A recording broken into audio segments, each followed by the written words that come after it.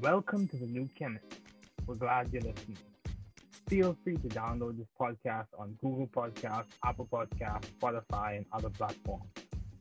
Here on the New Chemist, we discuss chemistry, which simply put is the science of change, as well as careers, community, research, and COVID-19. We're happy you're tuning in.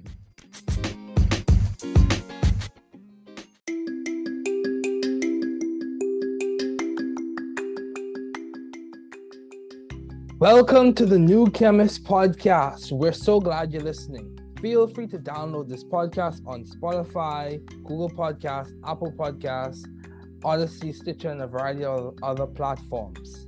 Here on the New Chemist, we discuss chemistry, which simply put is the science of change, as well as other sciences, careers, community, research, and other lectures in chemistry, and we analyze those lectures as well. My guest today is Dr. Campeau. It is so good to have him as a guest today. He is the Associate Vice President and Head of Small Molecule Research and Development at Merck, a very established and accomplished scientist, having received numerous citations, patents, and multiple awards. He is currently a Fellow of the Royal Society of Canada. It's definitely a treat and an honor to have him as a guest today. Okay, so Dr. Campeau, let's begin. What have been your long-standing interests in the field of science? So, ever since I was a young kid, I was interested in sort of how things work. Asking tons of questions, trying to understand how the world works. I was also always interested in building things. I was one of those, obsessed with Lego kids. Oh, yeah. And in high school, I became really interested in sort of the biochemistry through one of my biology teachers who was sort of explaining how cells work and ultimately the chemistry of cells. And I became, or at least at the time, I thought I was really interested in biology, and I decided to pursue undergraduate studies in biopharmaceutical sciences. But I would say that I probably didn't realize that what I really liked about that high school biology class was actually the organic chemistry part of it. And I realized this when I was a second year undergraduate student, in organic chemistry in a class taught by Professor Louis Berriot at the University of Ottawa. And he really ignited something within me in terms of my interest in organic chemistry and the chemistry of carbon and sort of how you stitch these molecules together.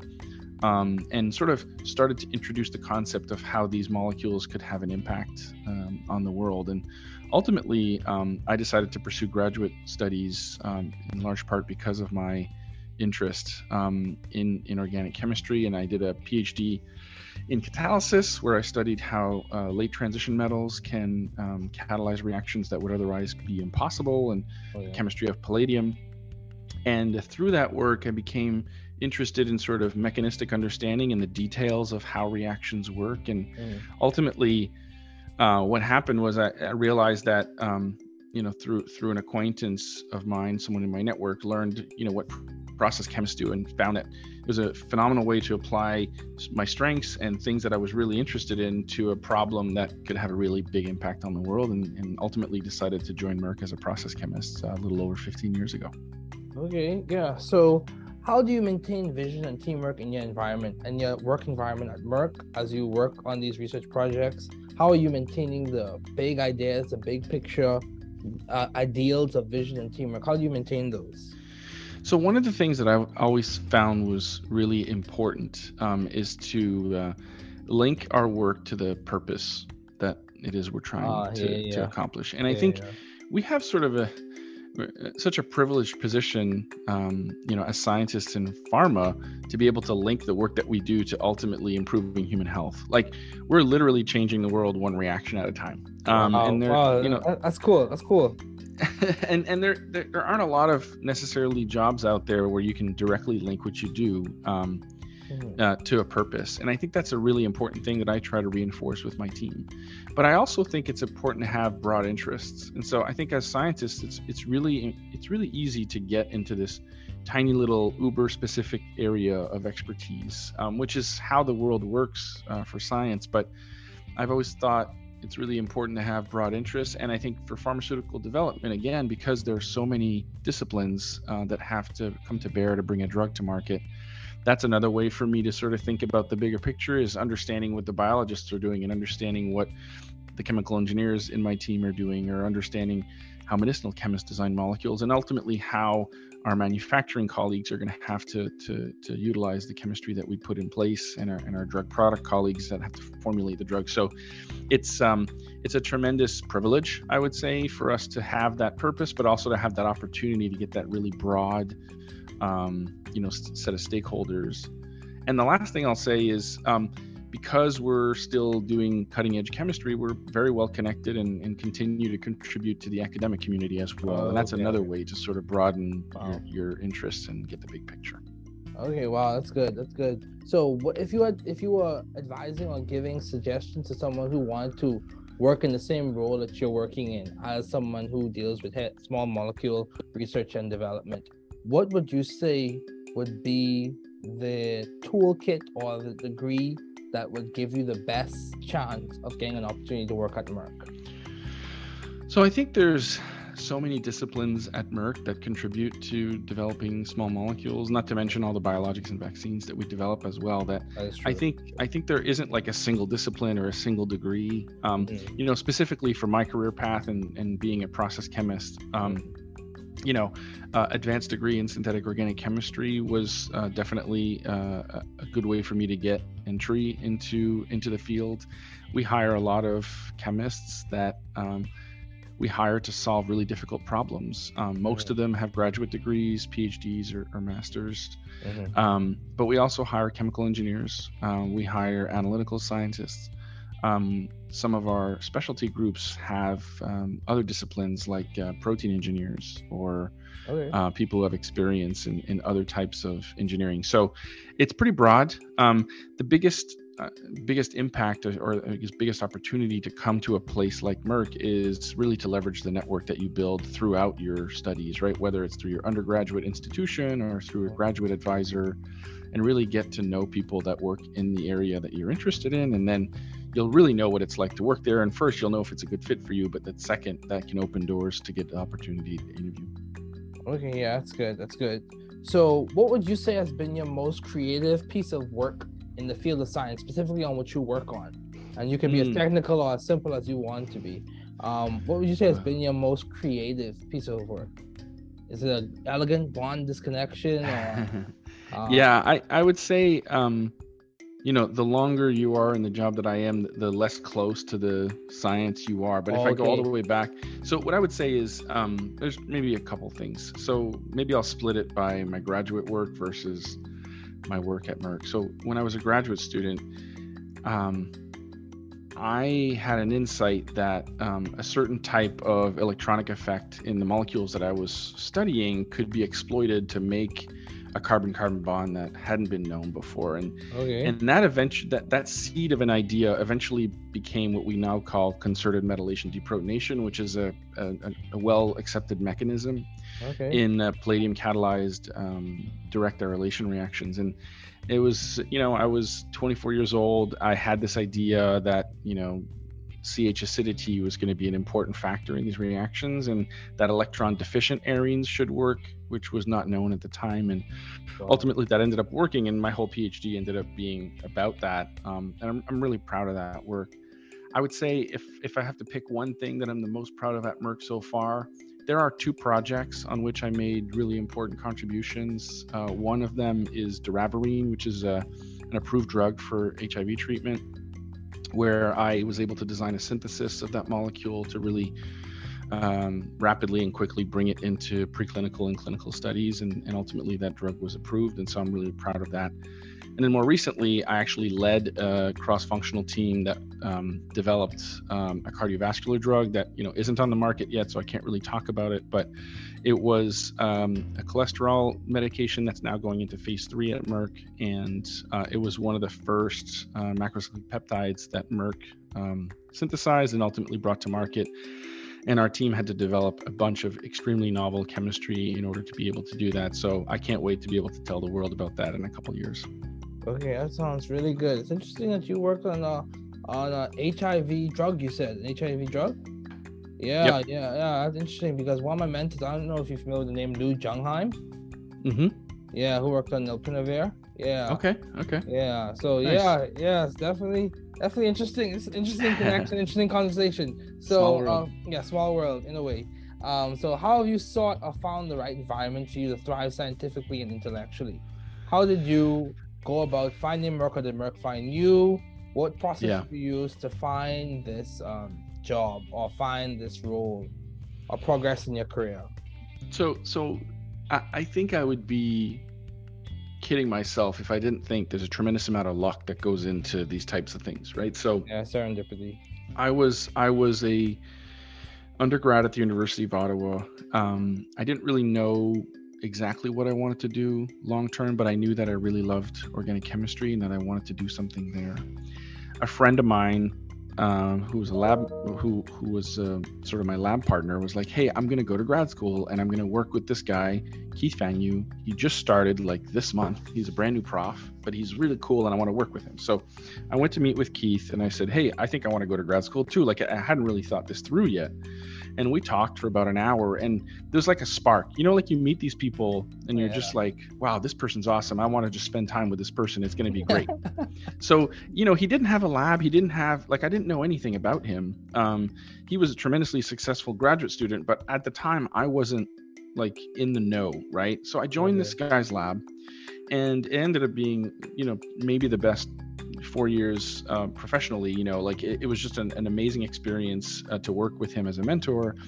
And through him, I learned a lot about pharmaceutical science and sort of the different places that people do process chemistry and med chem and what's the difference. And one of his close friends was a process chemist at Merck, and he would invite him every year to come and speak at the university and speak to the group. And so this guy, Greg Hughes, used to come and give these scientific talks, like this is what we do and this is the impact that we have. And I was always tremendously inspired by that. And I met him and we eventually built a relationship. And so, 4 years later or 3.5 years later, when there was a position at Merck, he actually called and said, hey, there's a position, you should apply for it so that we can interview you and see if you're a good fit to come here. So, if you think about that progression that I just walked you through, I didn't talk about my accomplishments. I didn't talk about, obviously you got to deliver the science, but if I hadn't been in Keith's lab and if Keith's best friend hadn't been a process chemist at Merck, I doubt that I would have had the opportunity to interview. And I think sometimes we just have to lean into that, chance matters. And so that's why you need to know as many people as possible. You need to kind of cultivate that network because I think it's really important. Yeah, but then once you interview, I always tell people when you interview at a place, you're interviewing them as much as they're interviewing you. I agree. You become the people that you work with. And so when you're interviewing there, if you meet people that you're like, wow, I hope one day I can do what that person does, then that's a great fit. And that's how I felt when I interviewed at Merck. I knew that I wanted to be a process chemist at Merck as soon as I met the people that worked there, the way that they thought about problems, the way they were really passionate about the impact they could have. And that has been true. And it's been true for the last 15 years, which is why I'm still here. Wow. That's good. Wow. That's good. So, what would you say is complemented to your success so far? Yes, you said there's a degree of serendipity or chance or whatever you want to phrase it. Who would you say has been one of your driving, encouragers, motivators,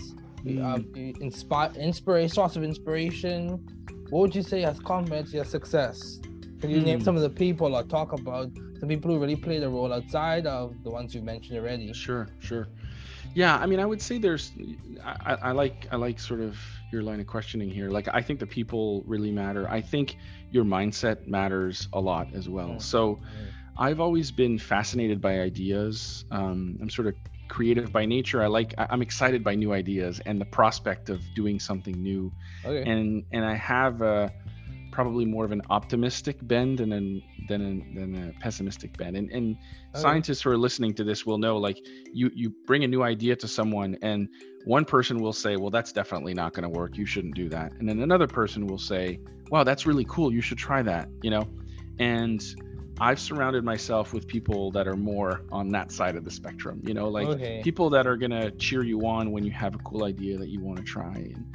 And I would say, I already talked about Keith and about Greg, but when I was at Frost, one of my first mentors there was a guy named Stéphane Ouellette and a woman called Sarah Dolman, and they had been there 3 or 4 years, so they kind of knew the ropes, but they were really good at sort of encouraging me to try my ideas. I had a peer that just started at the time, this guy named Ernest Lee, who's now at Gilead. And I remember going into his office with a crazy idea and I drew it on the board and I was like, do you think this is going to work? Because nobody else thinks it's going to work. He's like, that's the coolest thing ever. You should try it.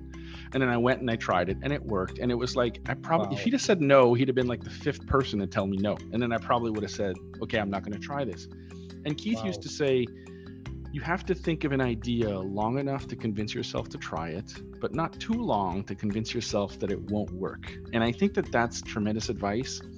I've had other mentors like that. You know, when I first moved to the US, I worked very closely with a mentor of mine who's still my boss, Kevin Campeau, who was the same way.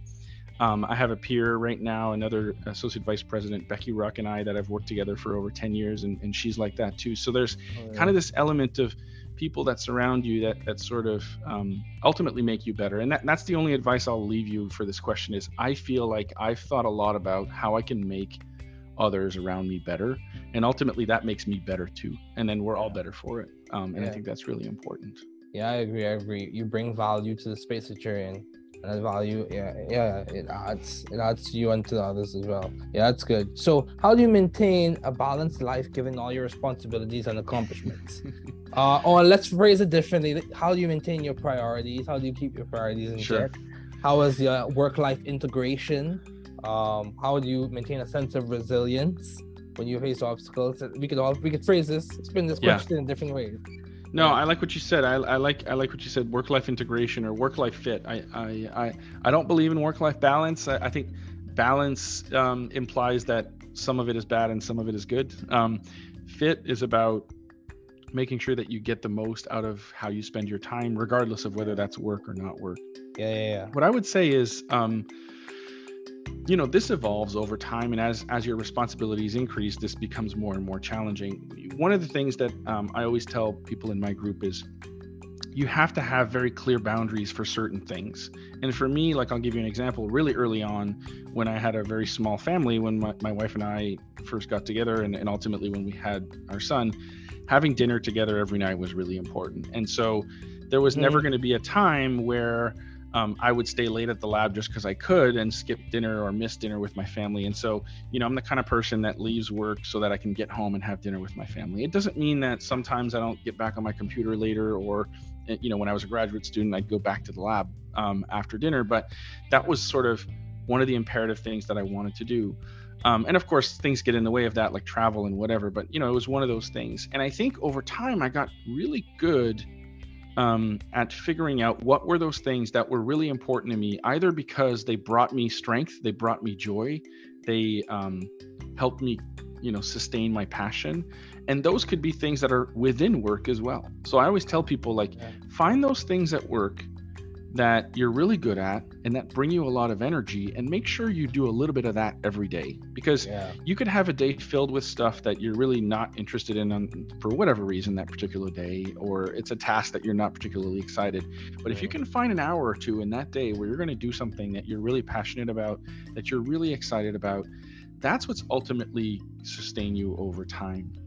And then you just got to be ruthless with your prioritization. And so you have to weed out the things that really don't drive a value proposition for you, whether that's a professional value proposition or a personal value proposition, And I would say that, again, I always tell people in my team, you're going to be asked to spend time on all kinds of things. And when people ask, they don't necessarily have the complete picture of what your day looks like or what your life looks like. And it's okay to say no, right? So spend the time on things that you're really good at and that drive a value proposition for whatever it is you're doing at that time, whether that's a company or whether that's your home life. And then be ruthless in your prioritization and just start cutting things out to create space for that. And I would say that that's been tremendously successful for me. I'm actually able to get more done in less time because I don't spend time on things that don't necessarily drive a lot of value, Yeah. And that's really important. Yeah, that's very good. And that's the same reason why I enjoy podcasting so much and enjoy having these conversations, as well as assisting with science education in the community that I serve in and serving as faculty. Yeah, I completely agree with you. You summed it up well. So you also have a podcast, Farm to Table Podcast. Yes. So my question to you is, what led to you starting that? What has been how do you find time for all of this, Dr. Campeau? You have a family, you have a high-ranking job that's has a lot of responsibilities, and you also have a podcast as well to put the icing on the cake. So how are you able to do all of this? So tell us. This is actually a great segue, David, because we were just talking about like find the things in your life that bring you joy and dedicate time to it, right? And one of my strengths is communication. Like I get a lot of energy out of meeting new people, out of talking about stuff with people. Like if I have a day full of meetings where I'm meeting people one-on-one, I'll be really energized at the end of the day. Whereas if I have a day where I have to sit in my office and work on a document for 5 or 6 hours straight, or write a paper, or like I'm not interfacing with people, I'm completely drained of energy. And I realized this somewhere about 10 years ago. I sort of did a Clifton Strength Finder assessment, and communication was number one. And I was like, oh, this is kind of interesting. And I realized that some of our strengths are also needs. Right? So if you're really good at something, you probably need some of that in your life. And so I started thinking about ways that I could apply my strengths to things that would drive value for our company, right? And for my job. So one of those things was, well, okay, we have this audience, right, that we speak to at conferences, when we visit schools, that ultimately ends up being the recruiting pool for our talent, right? Graduate students at universities. But there's an infinite number of universities and an infinite number of graduate students. We can't reach them all. And in 2019, I was at a conference, and there was a speaker there, Randy Zuckerberg, who's actually Mark Zuckerberg's sister. And she's a marketing expert, and she says, like, you know, podcasting is really taken off in the last few years, but there's this sort of gap for subject matter expert podcasts. For, like, you know, if you're an organic synthetic chemist and you want to talk about organic synthetic chemistry, there's probably not a lot of podcasts about that. And I sort of had that on the back of my mind, like, hey, maybe we could do that. It would play to my strengths. It could allow us to reach an audience. And then the pandemic happened, right? And then we all got sent home. We had a bunch of interns that were coming for the summer, which usually would work in our laboratories, but we weren't going to be able to do that during the pandemic.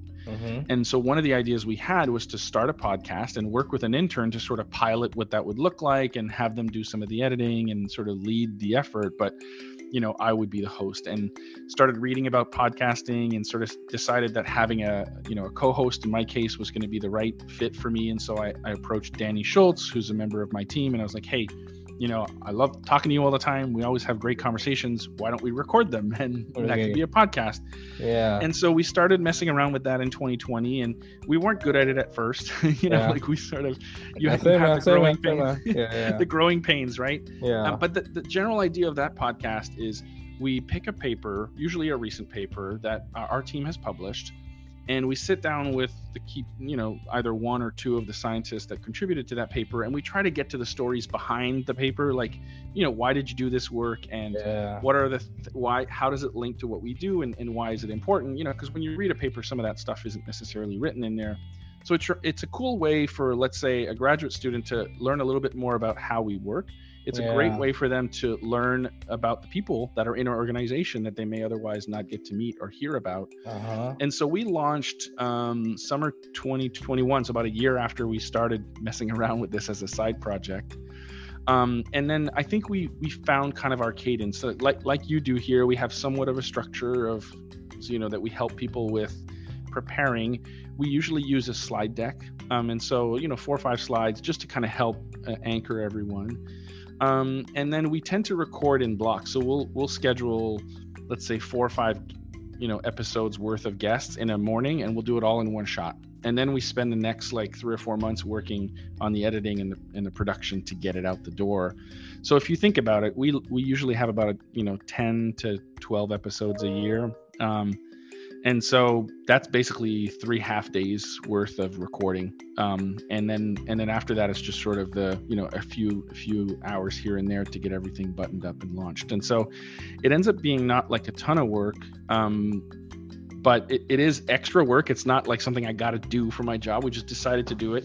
But it ended up driving tremendous value. Like pretty much everybody who comes in interviews at Merck now says, hey, like I heard the podcast and I learned about this paper that I probably wouldn't have learned about any other way. So it ended up being exactly what we wanted. But this all started from a place where I was like, I'm a really good communicator. I like talking to people. And if I could apply those skills to something that would drive value for my organization, that would be great. And then the pandemic happened and the intern thing lined up and we just did it. So it's an example of sort of my philosophy in action, if you will. Yeah, I completely agree. And same thing with me. Like my podcast started in August 2020. There you go. Yeah, right when the pandemic started. It's amazing how the pandemic spurred creativity for many people. And then Absolutely. also I had the opportunity to interview people like the co-founder of Moderna, like professors at Harvard, the Broad Institute, like a variety of people, Dr. Campeau, by the way. So I've had a lot of opportunity to meet people and engage in meaningful dialogue, and the whole basis and structure of the podcast came from a book, Find Your Path, which is published by MIT Press, in terms of me reading through that and adopting the same method of inquiry for the podcast. So as we conclude, what advice would you give to those wanting to pursue the field you're currently working in? What would you tell someone if they came to you and said, I want to do what you're doing in the next 15 years, or I want to help the world in a similar way in the next 15 years? Yeah. How should I start? What would you tell an undergrad? What would you tell a grad student? Yeah, so I think I would encourage undergrads to make sure that they have a passion for the science, because being a graduate student is difficult, right? There's a ton of failure, and sometimes you wonder, like, why did I decide to do this? It seems like I'm working a lot and I'm not making a lot of progress. But being a graduate student is all about overcoming that, right? It's about learning how to solve problems and realizing that, you don't go from point A to point B directly, that sometimes you have to take massive detours, and you have to be curious about the world and you have to be curious about your science. And if you feel like you have that, then you should go to grad school. If you want to go to grad school just to get a job later, but you're not sure you're going to enjoy the process of struggling through the science, that doesn't set you up for success. So it needs to start from a place of genuine interest in wanting to understand some problem, some scientific problem, and then you go to grad school. I agree. And then the vast majority of pharma scientists, have some sort of graduate degree, and most, at least in the chemistry groups, have PhDs. And then I think if you really want to take the next step into a pharma career in chemistry, then that really comes down to developing the network while you're in grad school. So many schools will have pharmaceutical scientists that visit on a regular basis, meeting those people, telling them about your accomplishments and your science, so that when and if there's a job opening, you're sort of on their list of people they would want to interview. Because the hard part is getting the interview. After that, it's all on you. You know what I mean? It's all about your accomplishments and how you're going to make others around you better, and what you're going to bring to that organization.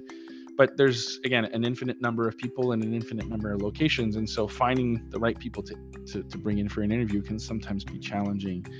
But I always tell people, when I was a graduate student, Greg Hughes is one of my mentors. He was visiting, and someone was like, well, what do I got to do as a graduate student to get a job at Merck? And he replied, well, you just got to be awesome, which I thought was a really funny question. But his point was that when you interview, you're going to have to convince a group of people that you're the kind of person that's going to solve the most challenging problems that this company has on the table. And so we look for people that are great at solving problems. It's not like we look for subdisciplines of expertise. Like, that happens every once in a while. But generally speaking, scientists are extremely adaptable. And so if you're really good at learning something new and applying it in a way to solve problems, when you come here, we're going to teach you a bunch of new stuff and you're going to solve a bunch of problems. And so that's what I tell people they need to be able to demonstrate in their interviews. Okay, wow, that's good. It sounds like you are definitely moving forward and making lots of progress, and in my opinion, achieving your lambda marks. So reaching a point where you can transition from one energy state to another, or one level to another, and make an impact, or gain the maximum from your environment. Yes, that is what I would say. So what has been some of the most beneficial advice you have received, either from your parents or professors or family members or significant other? What would you say, something that replays in your mind when you really succeed and do tremendous and brings you back down in terms of humility? So or really helps you to pick yourself up on those rough days. Yeah, I feel like I don't know if you want to put this in the category of advice, but I had a French literature teacher when I was in high school. We were reading this really old piece of French literature, and he was really excited about this one passage. And the passage went, in French, à vaincre sans péril, on triomphe sans gloire, which basically means like to be victorious without peril is to triumph without glory. And for whatever reason, so here I am, 16, 17 years old, I hear this for the first time. But this idea that, you're gonna, when you succeed, you're gonna look back on those tough moments and realize that having overcome that will only augment what you ultimately accomplished. That sense, that one line, which is like from whatever 16th century French literature, was really like it makes the tough times harder, easier to get through, because you're sort of like, yeah, it's really tough right now. I'm trying to solve this problem and I don't know if I can solve it. But when I solve it, this is going to be so much greater. And I used to walk around the labs when I was a grad student and walk around the labs at Merck. And I used to tell people this quote, like when they were like struggling with something. And I'm like, when you solve this problem, this is going to be even greater, right? Because you'll have overcome this adversity. And it reminds me of a quote that I recently heard in a movie about the guy who invented the Lamborghini. And he says, it isn't impossible until we fail. And if we fail, we'll fail searching for greatness. So it's kind of this similar vein of like, I just assume that we're going to get to the right place at the end. And that mindset is really important. It's important for scientists because most experiments that we run will fail, right? Yes. But ultimately, as a collective, as a group of scientists that come together to solve these problems in drug discovery and development, we often succeed in the end as a group, right? Yeah. So I think that's probably, it's not really advice because it came from like a book. I already told you about Keith's quote about not convincing yourself not to do stuff. That's something I repeat all the time as well. Yeah. But to me, those two things are probably the most important things that I think people should take away from this conversation. Yeah, I completely agree. I remember this book, Good Timber, as we conclude. Remember this quote from Good Timber, this poem. It said, the tree that never had to fight for sun and sky and air and light, but stood out in the open plain and always got its share of rain, never became a forest king, but lived and died a scrubby thing. The man who never had to toil to gain and farm his patch of soil, who never had to win his share of sun and sky and light and air, never became a manly man, but lived and died as he began. Good timber does not grow in ease. The stronger winds, the stronger trees. The further the sky, the greater the length. The more the storm, the more the strength. By sun and cold, by rain and snow, in tree and men, good timbers grow. So Dr. Campeau. Yeah. I said that in high school and it still replays in my mind. Yeah, as well as my faith perspective and faith tradition. But yeah, Dr. Campeau, it's so good to have you as a guest. It was a privilege and an honor.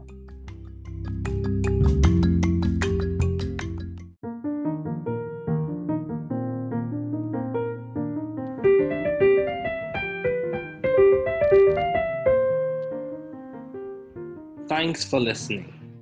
We're glad you were able to tune into this podcast.